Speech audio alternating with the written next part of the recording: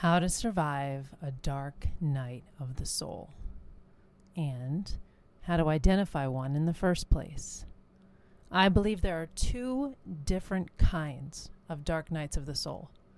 I've had both, and they mean different things. They mean different things are going on, and there are different ways that you need to have your mindset oriented around them, and there are different tactics to survive, outlast, and even benefit from them. So in this episode, we're going to dive into my personal dark nights of the soul, how to tell the difference between the two types, and how to not only get through, but flourish after both.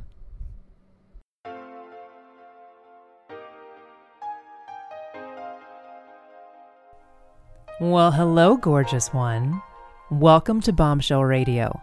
Here, we combine pleasure and purpose to liberate women into their divine assignment of being the fullest expression of fierce femininity. My name is Jackie Lacroix. I believe that pleasure is a life force, beauty is for you, and your sexual design is the key to your greatest fulfillment and calling. I'm the author of the best-selling book, The Bombshell Manifesto, and I've mentored women in body, beauty, business, and intimacy with God, themselves, and men for over 10 years. Each week, you'll receive a different edition of Bombshell Radio, focusing on one of these areas, all designed to inspire you and help you optimize every area of your feminine design so that you can live your biggest, most beautiful life. If you've been longing for a place where you can merge your spirituality and your sexuality and enter a conversation that honors your body, your beauty, your business savvy, and your faith, welcome home. Let's get started.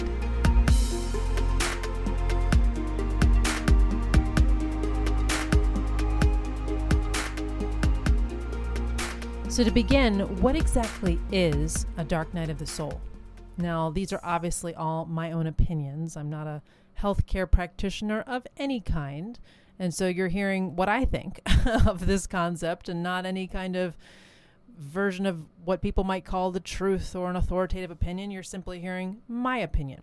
But to me, this is a period or a phase that you go through that is, first of all, temporary. So it is not in any way something that could be considered a hormonal imbalance or a clinical depression or something that might be medically or health or, some other how based. This is spiritually oriented, in my opinion. This is a period of, believe it or not, growth. It's the death part of the growth cycle, of the death and rebirth growth cycle. And so, fortunately, it is temporary. I wouldn't necessarily say that it's short-lived. I think it can vary, but it does end. And that's my first piece of not only good news for you, but also of how to identify this. And when you look back at your life, you may be able to see if you have already had a dark night of the soul. I find that they often go along with periods of transition or of major questioning. So let's get into the two different kinds of the dark night of the soul, and the two that I've had. Ironically, they were both in Paris, or at least there was a period of each that occurred in Paris. Paris, by the way, is a fantastic place to have a dark night of the soul. I could not recommend it more. And if you're trying to spur one to cause you to create greater growth in your life, to almost act as a catalyst, I highly recommend Paris in the winter time because it is so excessively dreary and yet melancholic and artistic all at the same time.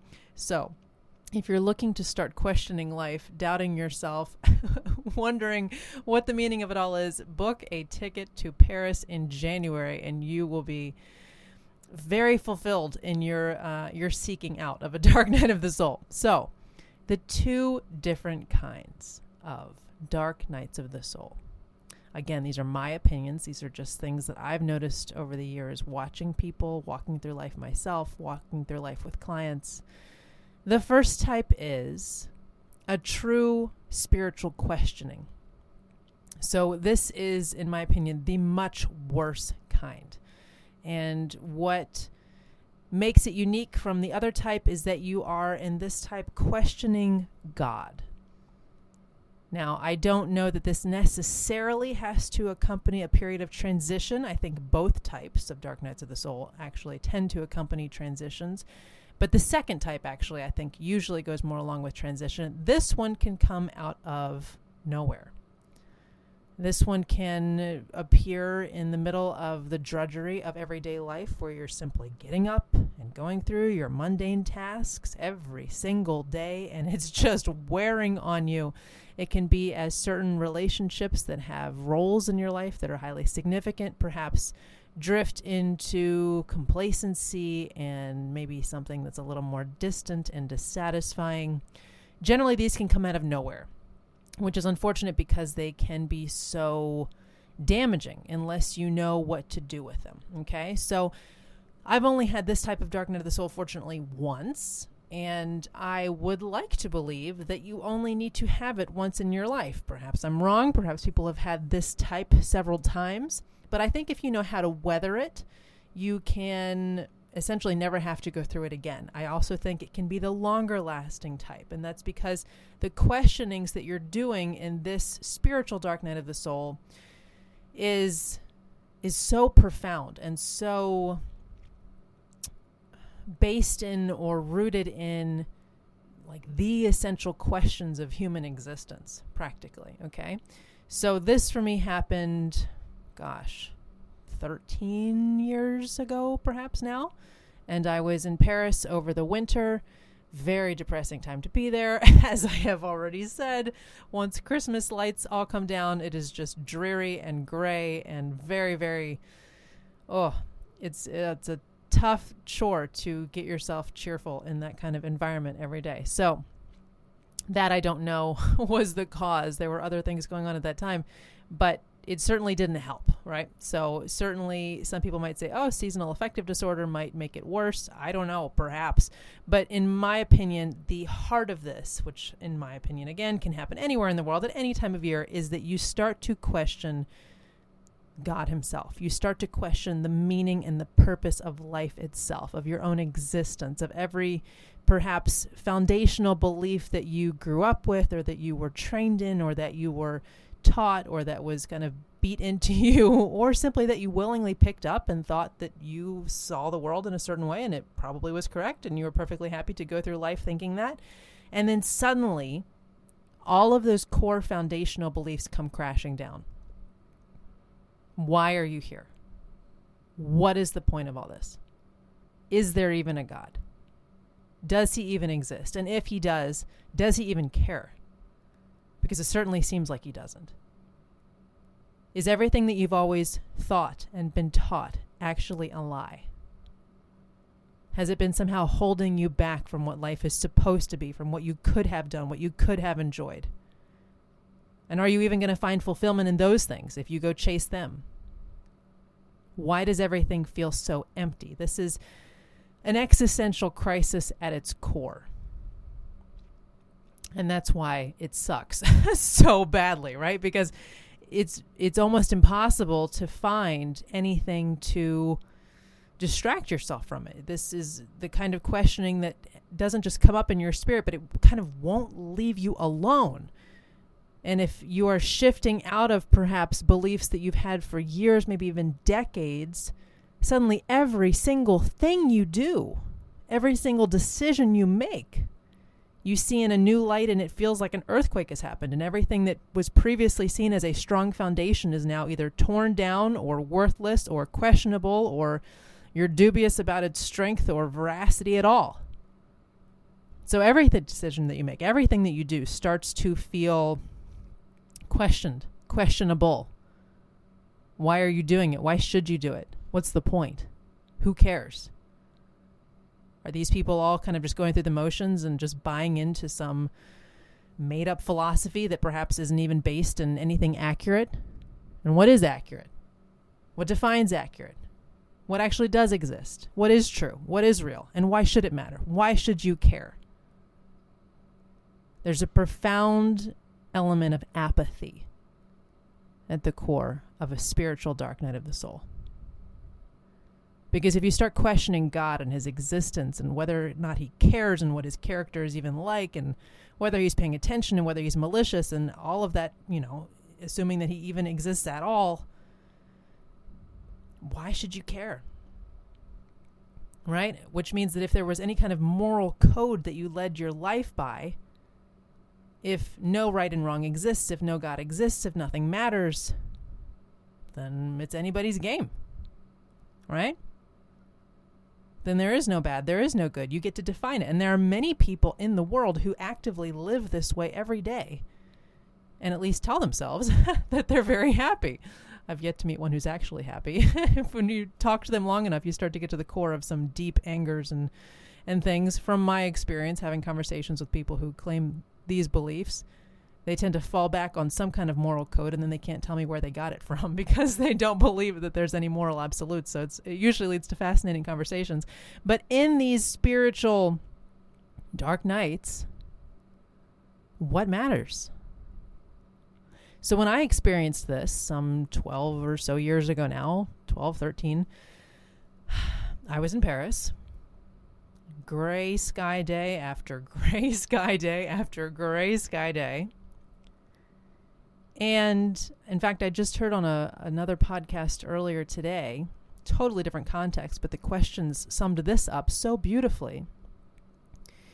And what I found myself asking was not so much who am I or who is God, but a variation on what actually matters.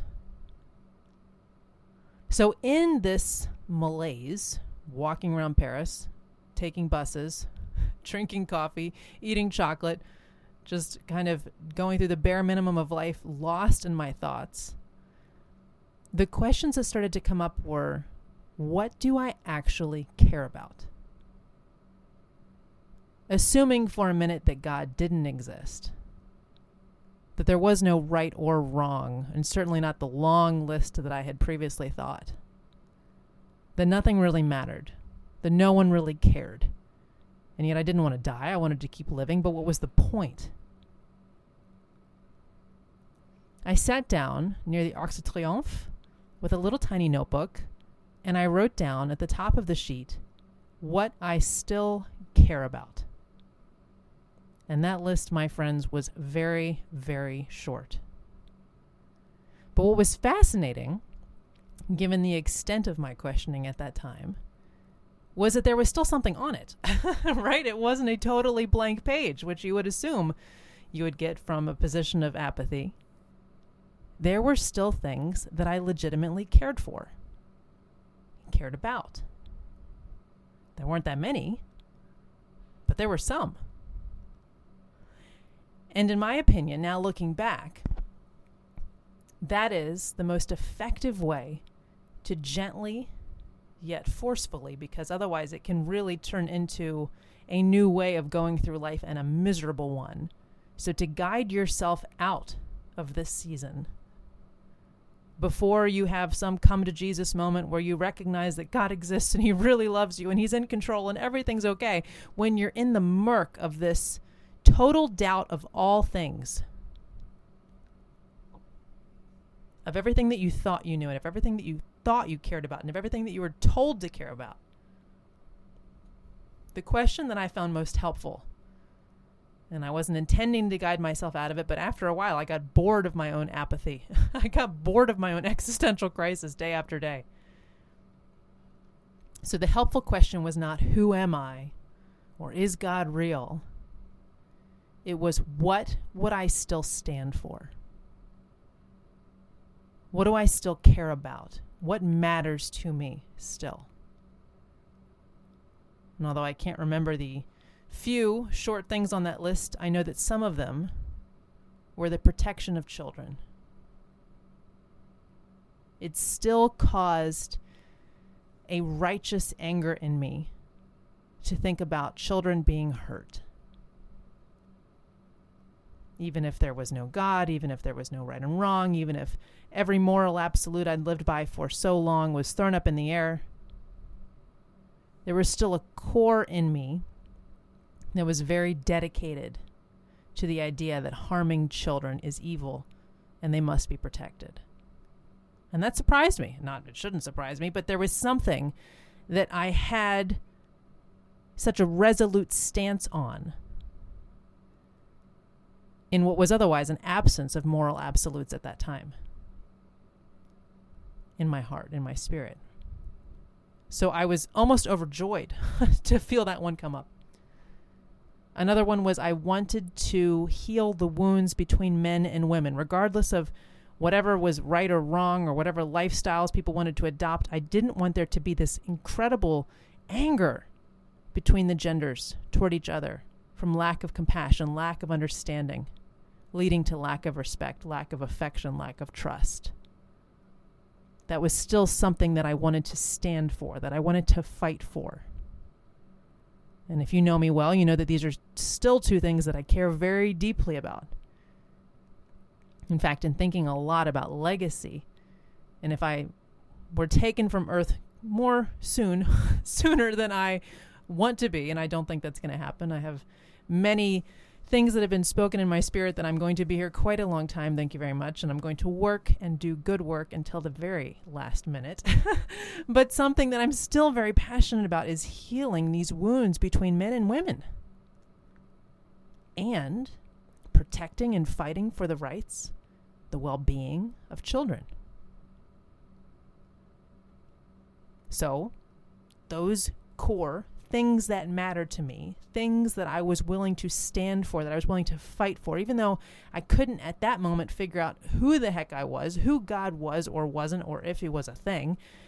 I couldn't see anything clearly.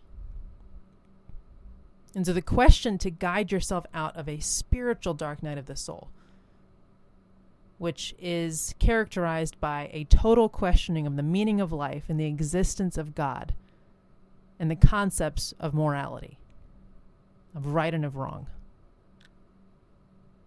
The question to ask yourself so your soul doesn't get sucked into what can be a real momentum of malaise, an inertia, if you will, of just being existentially miserable every day and finding something to distract yourself for a couple minutes, whether it's social media or it's something sexual or drugs or alcohol or food or friends, right? Something that pulls you out of the questioning. Instead of all of that, the effective way to survive and slowly escape from the dark hole of a spiritual dark night of the soul is to ask yourself, what would you still stand and fight for? And then if you have the courage, and when you're ready, you can ask yourself, why? Why does it matter that children be protected? Why is it worth fighting for that men and women would work in beautiful harmony together, rather than exhausting their strength and their energy and their resources and their time on battling each other? Why?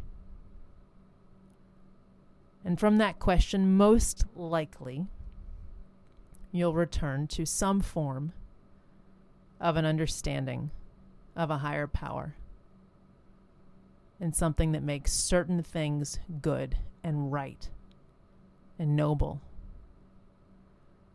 and other things disgraceful, disgusting, deplorable.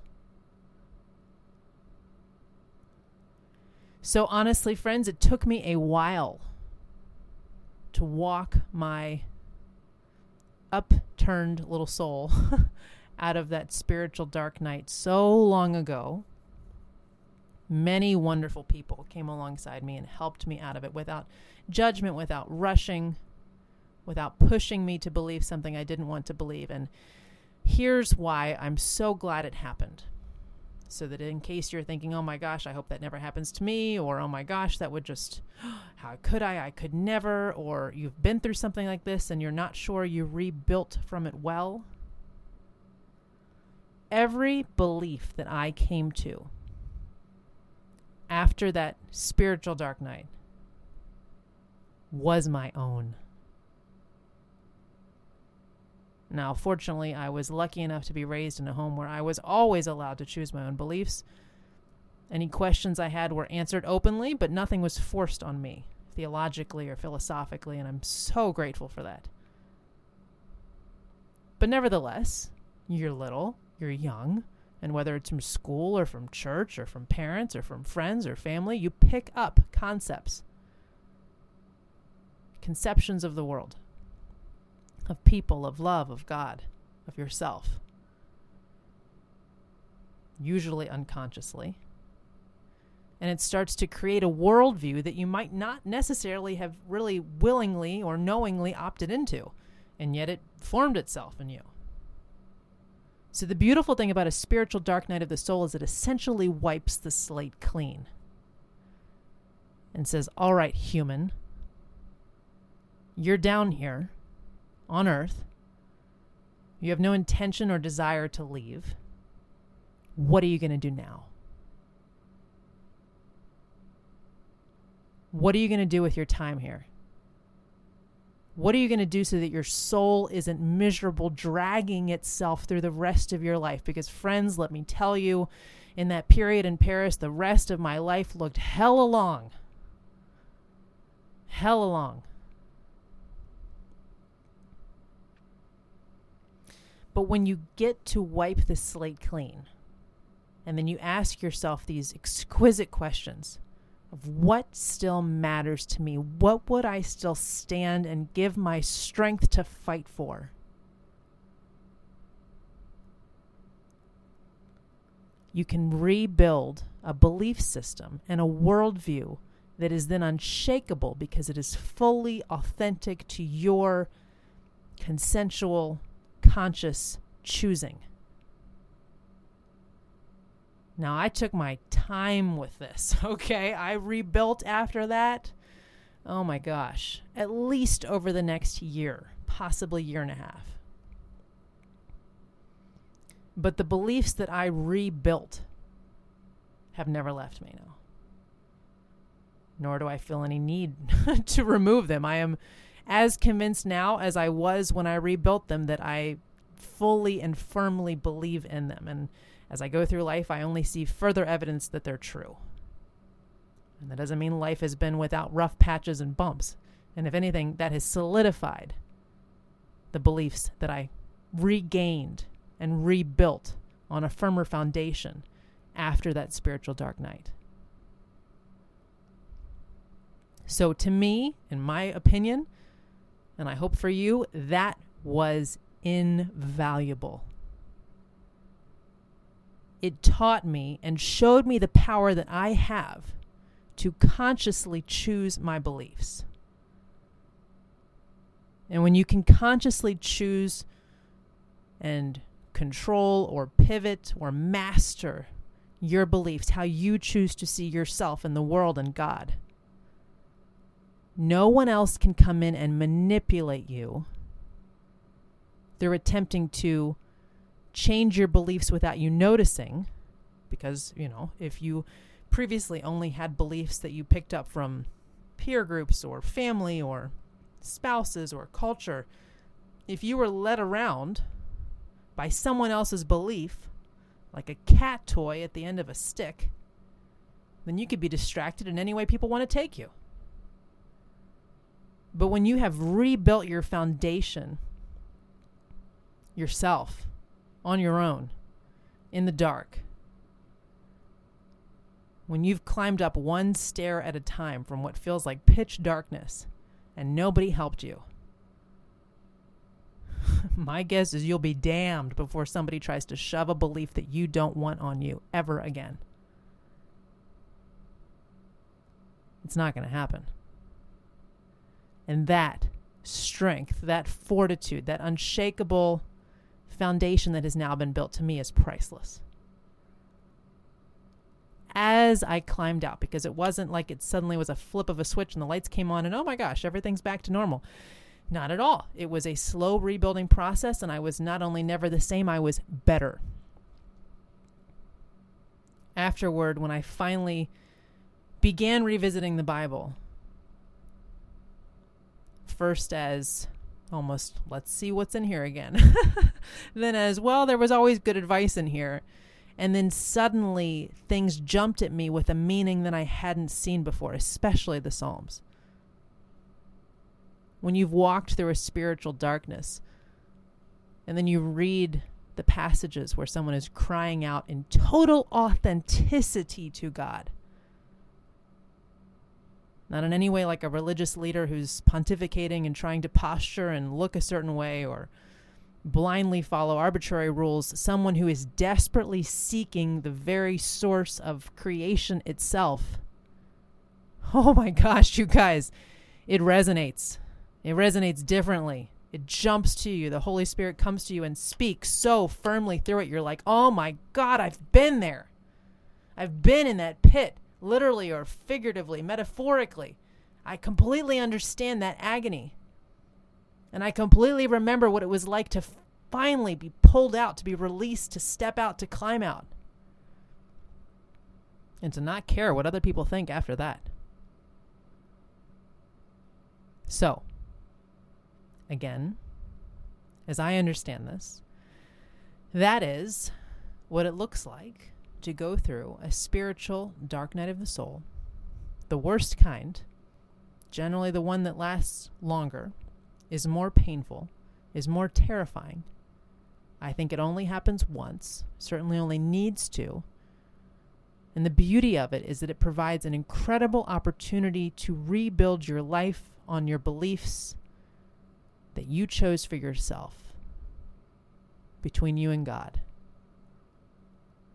And the other beautiful thing about it is that you will encounter God in a more raw, primal, powerful way. You'll have such a deeper respect for God when you encounter him, when you've given up all of the various trappings of religiosity or whatever background you grew up with, or faith or church groups or whatever. And again, nothing wrong with any of that. But when you've come to question all of it and God still shows up in your spirit, in your questionings, it is, my God, you see the lion that is in God, and you see the heart that he has for you, and you see not only the passion that he has to pursue you, to chase you down, to patiently wait for you, and to make you understand his love for you. Again, it takes your relationship with him to a different level, your respect for him to a different level, your trust in him to a different level. And then no matter what anybody wants to come at you and say about him or about how you should live or whatever, you don't care because you have met God in the dark. And that person wasn't there, were they? So I guess you don't need them now either.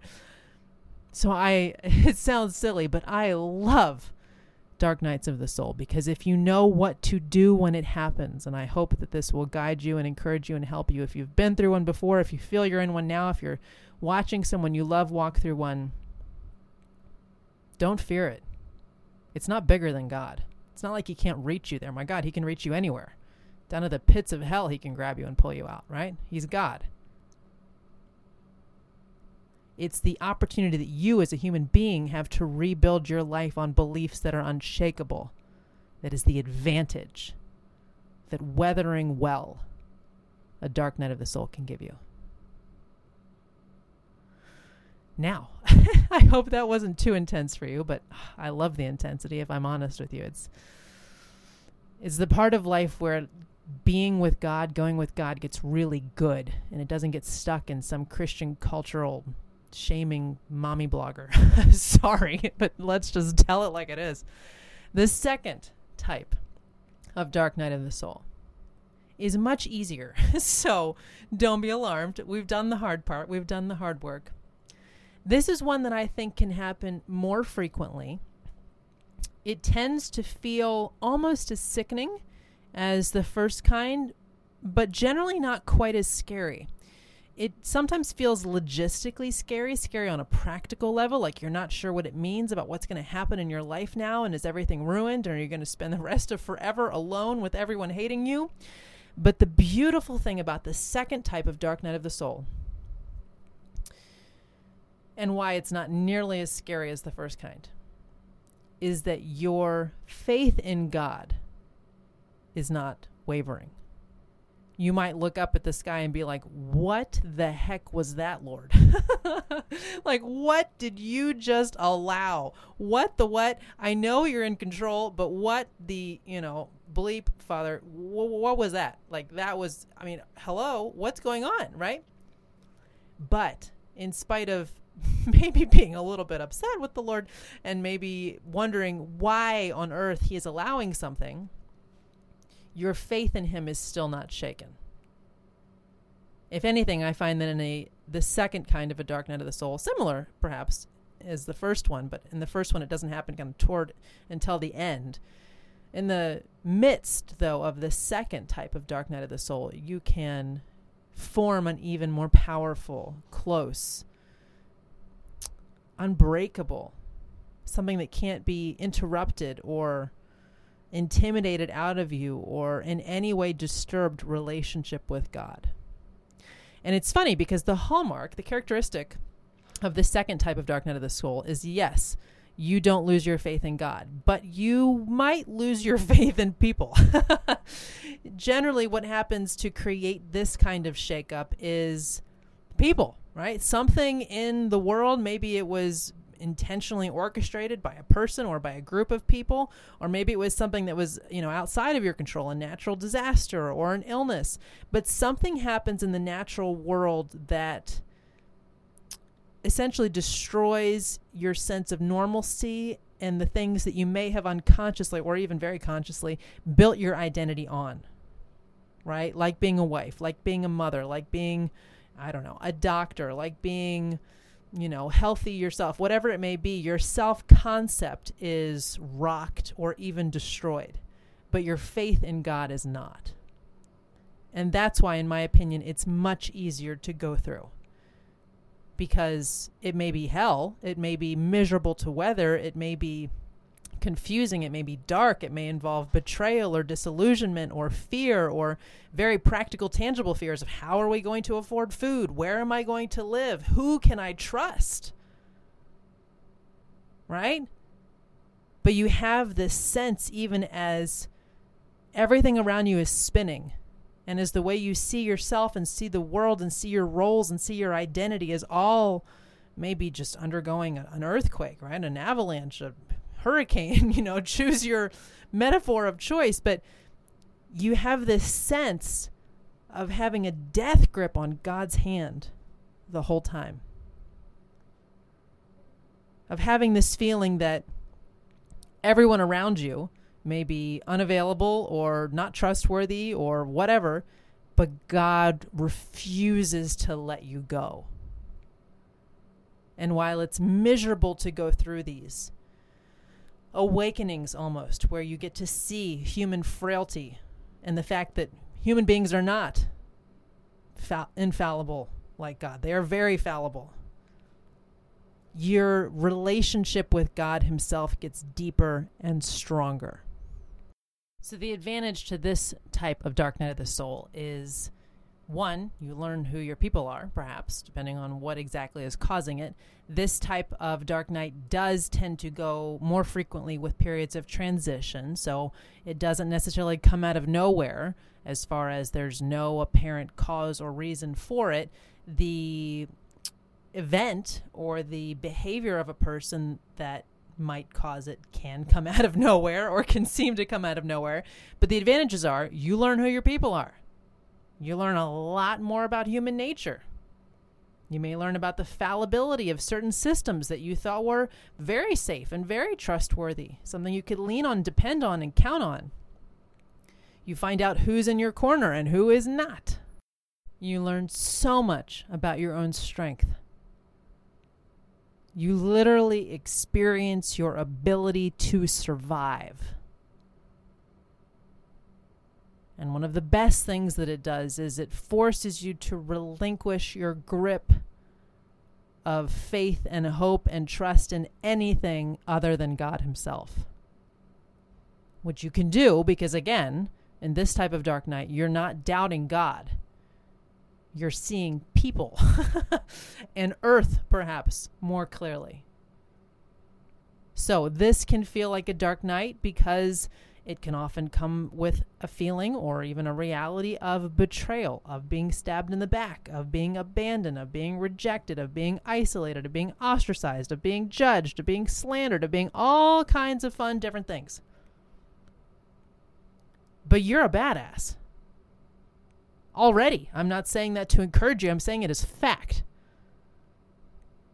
Because if you've gone through the first type of spiritual dark night of the soul, where everything about God and about the universe and about human existence was questioned in your soul, and you rebuilt yourself and your beliefs and your relationship with God brick by brick on something that you consciously, truly believed to be true, then when the second type of dark night hits, they don't know who they're messing with. They don't understand that you're not a poser who's pretending to have a wonderful walk with the Lord like you have become a badass. You cannot be shaken. You didn't come to play. And they picked the wrong chick to mess with. Because they're not actually messing with you. They're messing with someone who is so tightly linked with God through a relationship that is closer than ever, that has already been forged in fire. And this time around, because your basis is in God, He will surround you. I love that verse. He will be around you like a ring of fire, and He will be the glory in your midst. You have already wrestled the demons of doubting God, and your faith in Him has won. It may look a little different, but it's a lot stronger than it was before. And so this time, He's already playing on your team because He knows He has your heart. And so when life comes at you and you have these sickening experiences where you experience humans and their two-facedness or their deceptiveness or all of the horrific, awful things that humans can do to each other, or just the brokenness of the world where terrible things that are outside of human control can happen. And everything that felt safe and that felt normal and that felt like a perfectly happy, good little life is shaken down to the ground in absolute rubble. You still know how to hold on to the hand of God. Desperately, perhaps, but very firmly. And so what happens in the second type of dark night that I'm describing now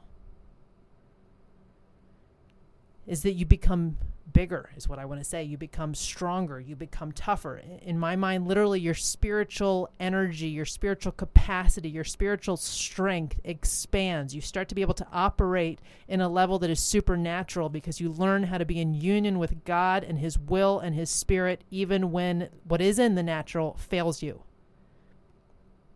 which is actually the game of life. In my opinion, it's actually reality. It's actually what's happening. It's just most people, don't perceive the world that way. They're still very much in the material, and they're still very much focused on the promotion or the car or the relationship, whatever, right? When you understand that human life, that your run here on the earth, I don't believe in reincarnation or anything like that. I think it's YOLO, DFIU. You know what I'm saying? Like, you get one shot. Let's go. When you understand that your chance here on earth is to continually expand more into the nature and likeness of God and fulfillment of the assignment He has on your life, then you already are able and ready to release your grip on things that are, frankly, temporary or are something that can be taken. And it's still an incredibly painful experience to go through. That's why it's a dark night of the soul. It's awful. The grieving alone of relationships you thought were unshakable, of people who you thought you could trust, of people who you thought would never betray you or turn their back on you or slam you or lie about you or leave you or whatever, right? Whether it's parents or siblings or best friends. But if you've already built your awareness of life to know that you're going to be able to survive that. Then the experience, even though it's brutal, builds a stronger relationship with God. And that's the advantage. So, how do you weather this one? This one, my friends, I think just takes time. I don't have a question per se that I think can pull you out of it. I think it's almost more like grieving the death of a person that you loved. And it just takes time. It takes getting up in the morning, going about your business, walking down the streets, going to the grocery store, doing whatever work you need to do, showering, closing up the house at night, whatever your day looks like, with thoughts, awarenesses, realizations crossing through your mind, memories of something that someone used to do, or a thought to reach out and text them and realizing now that you probably should not do that, right? Or a missing of a presence that used to be just without question, always down around your feet, always there on the other end of the couch, always in their house and opening their doors to you with love. And so it just is a matter of going through day after day, becoming aware of what a new reality looks like. And if anything, perhaps the helpful thought in this one is to be incredibly grateful for what you have. The little things, the things that can't be taken from you, the things that are not in your control now. They are simply gifts from God, and they weren't in your control before, but perhaps you overlooked them. The number of times these days, friends, that I look up and just thank God for a blue sky and birds and a coffee and my health, it just, the things that I was previously running so quickly that I almost didn't even see. And then I learned to appreciate as a form of self-love and of mindfulness and of being in the moment and enjoying life. But now there's almost a desperation of gratitude, of just this total awareness of my dependence and the favor of God that would still bestow on me something like a bird outside my window. To some of you, that may sound pathetic. To others of you who have gone through this or are in a season like this now, you know exactly what I mean.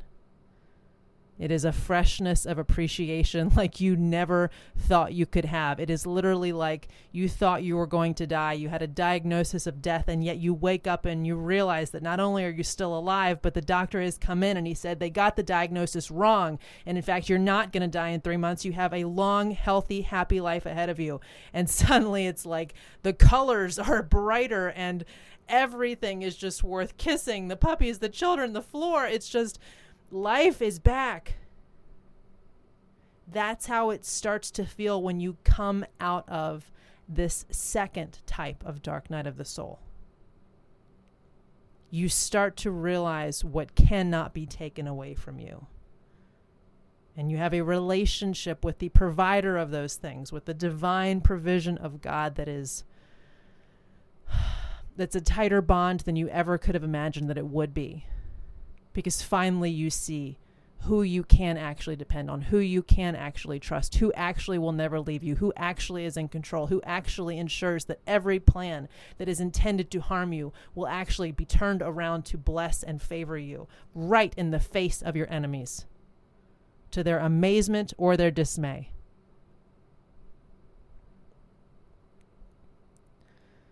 So, if you are in a season like one of these, either the first type of a spiritual dark night of the soul where your very concepts of right and wrong and God's existence and the meaning of humanity is spiraling and you don't know how to get out, start to ask yourself, what would you still stand for? And if you're in the second type of dark night, where your grip on God is firm, but you're watching things in the natural fall apart around you that you never thought would. You're watching an old identity, an old concept of yourself die. An old concept of other people, perhaps, or the world even die. but you've got a death grip on God's hand and you're not letting it go, and you know him well enough now to know that he's not going to let go either. Please understand that these are not signs of failure. I know for some of you it may be a stretch to hear me say that I actually perceive them as signs of favor, as signs that God trusts you with your free will, with your decision to return to him or to hold tight to him. And he's allowing things around you that need to be broken to break so they can be rebuilt better.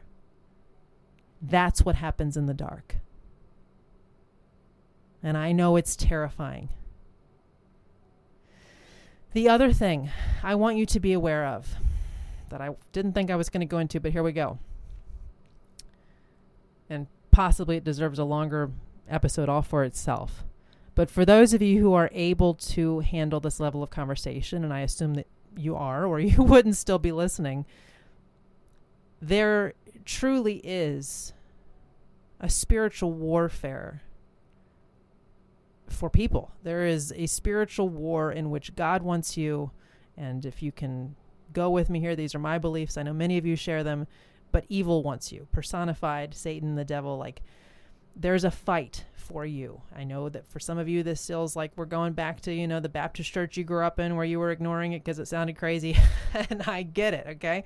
I really get it. But I have seen things, my friends. I have seen very good, beautiful, personified things, and I have seen personified evil in the spiritual realms. And if there's anything that God told me this last time in Paris to convey to you, it is that there is a spiritual war for you. And your free will determines who's going to win. But if you love God, and even in the midst of the dark, you're freaking petrified, you're cursing, expletives are flying everywhere, people are betraying you, the whole world seems to be falling apart, you don't know who you are, you don't know what's going on, and this is awful, and all the expletives, right? But God knows who his people are. So when you're on God's team, I'm going to try to describe this as best I can. God help me. When God already knows that he owns your heart, okay? And chances are you probably know if he does or not. And if you're not sure, then you're possibly about to enter a spiritual dark night of the soul, and I hope that I've given you sufficient guidance on how to go through it well. But if you're more in the second phase where you've done the questioning and you've rebuilt your beliefs on a strong foundation, they are yours and not your mother's or your father's or your sisters or your brothers or your cousins or your pastors. They are yours, okay? So if you're then going through life and crazy stuff goes down, but your heart is God's, and you're going to run home to dad, like your spiritual dad. You're going to run home to God no matter what's happening to you. And he knows he's got your heart.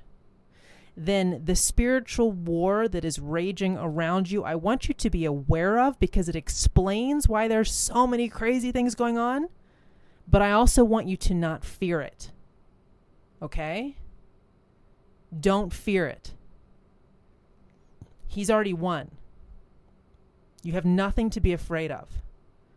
The spiritual warfare is explaining why all hell is breaking loose around you. Why people and roles and relationships and who knows, routines and systems and structures and organizations that you thought you could depend on are crumbling around you perhaps. But it's already been won. This, in my mind, is when God talks about the pure of heart, like blessed are the pure of heart. If he knows he has your heart, like the psalmist who runs to him in the midst of everything else, like if he knows that you plaintively have this authentic, desperate connection to him or a desire for that level of connection, right? We're not talking about like a perfect relationship with God. It's just a longing to be in right standing with some sense of the divine in the world. That's what I'm talking about, okay? If God knows he has your heart, if he already owns your heart, then the warfare around you is just something to walk through. It's just something to be aware of. If anything, this should be a reassurance to you. Because you don't have to fear it. It's going to be okay. You just have to outlast it by continuing to hold on to his hand until it's over. And it will be over, my friend, okay? It will end. Whatever you're walking through right now, whatever dark night, whatever spiritual sense of what the heck is going on, whatever betrayal or disillusionment or abandonment or rejection or lack of provision apparent in the natural world, whatever you're going through is going to end.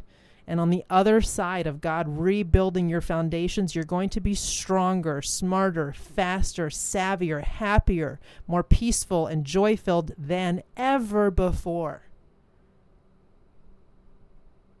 But I just want you to know that there is a war for you.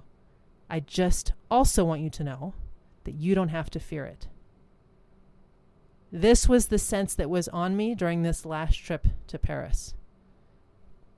I couldn't sleep at night. It was wild. I kept having these dreams of warning dreams of certain people who were trying to trick me. And I would wake up with this awareness of like, don't go back there. Don't trust this. Don't do these things. And I was like, Lord, what the heck? I'd kind of like to adjust to the time zones, Father. I'm hoping to do some tourist sightseeing. Like, that was not his priority on this trip. His priority was escorting me safely through the war for me that was going on around me. And if you really want to get into the high level here, God loves each and every one of us. He values each and every one of us. There's my, Jesus disclaimer. But what the war was really for, because my salvation is on lock. Okay, I'm not worried. What the war was really for is my assignment. Jesus, I can feel it in me as I say this to you. The war was on whether Jackie was going to stand up and fulfill what God has on my life to do. Was I going to walk through and fulfill the assignment that God put on my life, that I accepted, that I said that I would do? Or was the warfare around me going to intimidate or distract me or discourage me out of it? And now that I'm thinking about it, what's so wild is that it was in Paris previously that I said, yes, God, I accept the assignment. I will go out and, we don't need to get into that now, but I will do the thing that you have asked me to do. I will go out and help and serve and protect and, guide women in this way who are being hurt in so many ways. I said yes. And I said yes innocently, even naively, like, of course, that sounds exciting. I will totally do it. How, magnificent. What an honor. And then the warfare. So that's why I said earlier, sometimes this can be a sign of favor. And you're like, Jackie, what the heck are you talking about, girl?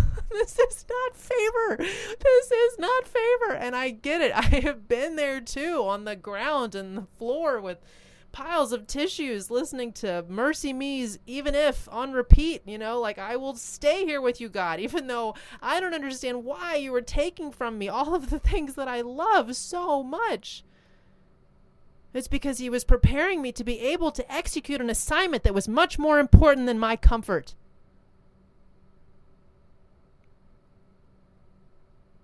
Okay? So when there's warfare around you, and in this I'm talking specifically about the second type of the dark night of the soul, when all hell is breaking loose and everything you thought you could trust is seemingly to turn on you, that you don't understand. It doesn't even make sense. And some of it, I hate to tell you, although, it doesn't really matter because you're protected, but you don't even see, right? God's blocking attempts to harm you that you're not even aware are happening behind your back. Thank you, Jesus. Because the war is for your assignment. There are so many people who could be reached, who could be saved, who could be blessed, who could be protected, who could be eased in their unnecessary suffering from you being faithful to execute in obedience the assignment that God has put on your life, and that is what the devil is after. So if he can pull you out of obedience through a scary, dark night of the soul, that makes you feel like you're not safe, that triggers the provision wound, that gets you too focused on the details of things that don't seem to be going according to your plan, rather than focusing on the death grip that you have on the hand of God, who's going to pull you through everything, not only with safety and provision, but with prestige and power with ascension to another level, with promotion. I'm not trying to promise things, okay? I'm just noticing what tends to happen when people are faithful to walk with God tightly through the midst of the dark night. I'm just saying, from what I can see, it seems to often, not always, but frequently be better for them on the other side. Even if it's not exactly what they thought it would look like. They are, if nothing else, at a higher spiritual level of strength. It's almost frustrating, friends, but it's like one of those video games, right? Where you beat a level and you're like, I beat the level, and then it gets harder. And you think, what? I just won, How is this harder, right? Because you're stronger now. You're more trustworthy now. God knows you can accomplish more now. But think of all the people you're able to help by being faithful to your assignment. It's worth it. And the dark nights are where you're built. Where your beliefs are built, where your conviction is built, where people who want to come at you and say, well, you just believe that because you're in a community of people who tell you what to think, and you give them the middle finger because you know what you walked through, and you know where you built the level of conviction that you have and that can't be taken from you. Or when people want to try to say, well, everybody's judging you, and do you care? No. You've seen people. You've watched humanity. You've possibly very much lost your faith to some extent. Hopefully still retained your compassion, but certainly learned that the thing that you trust in is God. And that's what makes you unshakable. That's what makes you impervious to the praise or to the judgments of human beings, which allows you to be faithful in obedience to your assignment regardless of what the peanut gallery is saying. Okay? Have I gotten you either terrified or fired up? That's how it's done, friends. That's the dark side of the ascension process that you guys know I love to talk about. The dark side of accepting your assignment is the warfare that's unleashed when you give God your initial yes. But what I'm telling you is if you hold on tightly enough to his hand, if you build your beliefs in solitude, in silence, perhaps in darkness, so that they can't be taken from you, you will win. Because you're working with him and he has already won for you. You're just holding his hand, walking through.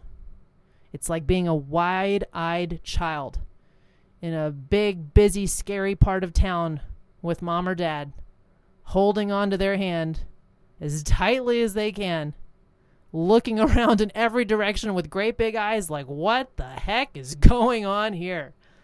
You don't understand it. You don't even know the half of it, but you know that you're okay because you've got their hand. They know what they're doing. They're big. They're bigger than all the scary stuff. They know exactly where you're headed. They know exactly how to get there. There is not a doubt that you will arrive. Just keep holding on. Because the dark nights end. And the dark nights are where God builds a stronger you. I love you guys. You've got this. More than you know. Don't stop. It's going to be beautiful on the other side. Today's episode is brought to you by the Bombshell Manifesto. The Bombshell Manifesto is a 2-time #1 best-selling book, and it's where I really teach the philosophy of the biblical bombshell. After spending years in ministry and now more years running my life coaching business, I see so many young women and even women well into their lives just floundering and kind of flopping around in some of the essential areas of God-created femininity, such as their relationship with God, their relationship with their bodies, their relationship with men, with sex, with beauty, with their finances. And I just don't think we have time for that. I think that we are called to do such big things for God while we're here. We've got to get these areas under control, locked on, so we can move forward toward our exciting assignments and massive callings in life. So in this book, I really give you the behind the scenes of my personal journey, struggling with what God was calling me to be as a woman. going back and forth around the over-sexualized ideas of femininity or the completely asexual versions we often see in the church where we're not supposed to talk about that tough stuff. I lead you through the research and the history around the concept of a bombshell, a few personal visions and ideas I have around it, and then the scripture that God puts in front of us as how He wants us to understand the important role we play as women. Do you know that a woman was the way that the Savior came into the world and was the first evangelist of His resurrection and then ascension? This is a big deal, ladies. So hop over to bombshellmanifesto.com. Now, you can find this book on Amazon, but if you go through bombshellmanifesto.com, I've got a couple extra fun free bonuses and ways that you can actually get free trainings and audios that take this whole concept deeper. We walk through the 12 pillars of a biblical bombshell, addressing tough areas of life like opening to vulnerability and intimacy, understanding beauty and God's calling for it, getting deeper into our confidence and our security, committing to a relationship with God that blows our minds, and more. What I see so much from women and hear from them, and quite frankly, I hear it from men who are looking for a woman to marry or they want their wife to come alive in the way they know that she can, is that there's some kind of tapped-in femininity that is out there, that is possible, but that's incredibly difficult to find. Women long to be it, men long to find it, and this is the calling that we have as women. This is what we're able and even asked to step into, required, I would say, to step into, to live out everything God has for us. But I see so many women who are stuck in mediocrity and are told that that kind of complacency is contentment and that's where they should stay and they should just be happy with it and, that's life. I don't think that's what God's asking. I don't think that's what we're here to do, and I don't think we have any more time to waste. So join me over at bombshellmanifesto.com. Let's light this thing on fire. Let's get out into the world and do what we're supposed to do what we can do, be fully who God has called us to be. The bottom line is this. The entire world is obsessed with women, and they should be. That's the way it's designed. We are the ones who continue life, who continue the human race. We are always going to be attracting people's attention. We are always going to be shaping human beings, shaping culture, and pointing people towards something. The question is, what are we pointing them toward? Have we completely released and activated every area of our God-designed femininity to do those things well? I hope you'll join me. I think there's no more important calling on this earth as a woman than to live out her full God-given design and to use it to point people to Him. So let's get this thing started. Let's set ourselves free, let's set our families free, and let's light the world ablaze with the truth that is only in the gospel. I'll see you at bombshellmanifesto.com.